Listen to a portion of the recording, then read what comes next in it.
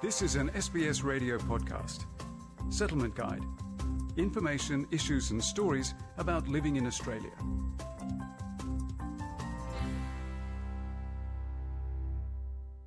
All Australians are equal before the law, but not everybody can afford to pay for the legal services required to obtain justice. In order to close this gap, there are 8 legal aid commissions in Australia, one in each state and territory. The purpose of legal aid commissions is to provide vulnerable, disadvantaged and newly arrived Australians with access to justice. Wolfgang Muller reports. Claude Muko is a student from the Democratic Republic of the Congo who came to Australia in 2014. He was afraid to return home because of ongoing ethnic violence in his homeland. Our people don't have any security, so most of families have fled to Rwanda to seek protection. Depressed about his situation, Claude wanted to apply for asylum in Australia, but he says that he had neither the knowledge nor the financial means to do so. I couldn't afford myself to pay legal services myself because I didn't have any money on me.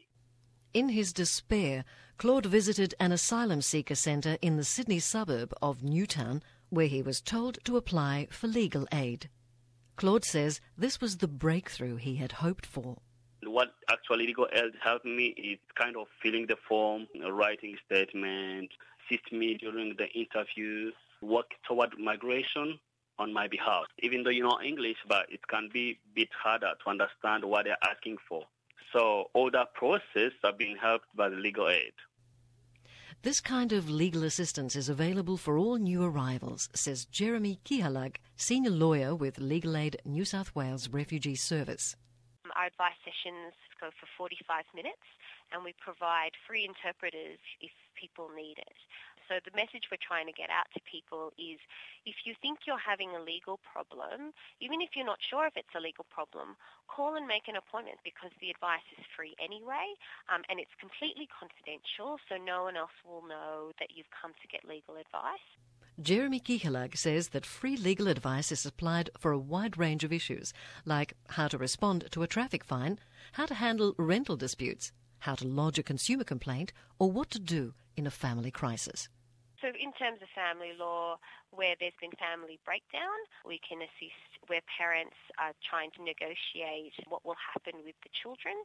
Also, if people want to apply for divorce, and also, of course, family violence matters. But Jeremy Kihalag says legal aid is not only helping new arrivals out of problems with the law, it's also about raising awareness that legal regulations underpin every aspect of life in Australia. A big way that our service could make a difference is by helping newly arrived refugees learn what these rules are so that it makes that settlement process for them that much easier, knowing that there's this legal framework that all of these transactions happen in. It's a lesson which Nina Yunus from Sudan had to learn the hard way. The 21-year-old came to Australia as a teenager and soon after had a run-in with police. Just being silly as a young person, that's all.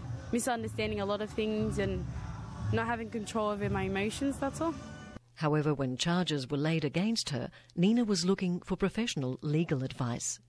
I didn't know, but obviously once you have an encounter with police, they do sort of suggest that you use legal aid. Eventually, Nina had to defend herself in court over the police charge with a legal aid lawyer representing her during the proceedings. Dennis Nelthorpe is the Chief Executive Officer of West Justice, a legal centre in the western suburbs of Melbourne. He says such court representation is means-tested by legal aid and not always free. If you're charged with a serious crime and you don't have any resources for a lawyer, you're likely to qualify. The matter has to be sufficiently serious that you might go to jail. But it's fair to say that people who are on, say, Centrelink will always qualify for legal aid.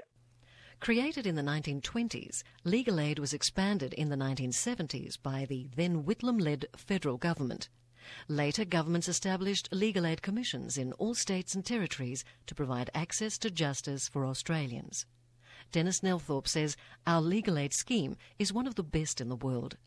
If you committed a really serious crime in Australia and you were appearing in the Supreme Court, you would have an expert lawyer represent you. In a country like America, you might actually be represented by someone a lot less experienced. The Australian legal aid system is, I think, regarded as a very good system. Claude Muko agrees, saying legal aid has helped his life better.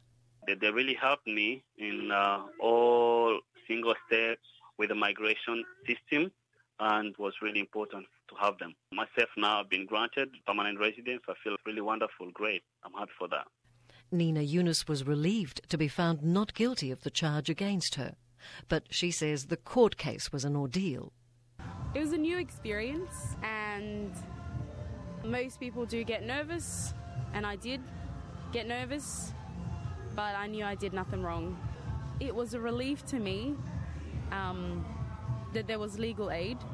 She's now inspired to want to join the police force and help other young people. For more information on legal aid commissions in your state or territory, visit www.australia.gov.au/content/legal aid.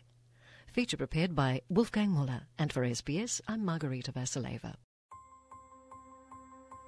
This was an SBS radio podcast. For more Settlement Guide stories, visit sbs.com.au/radio.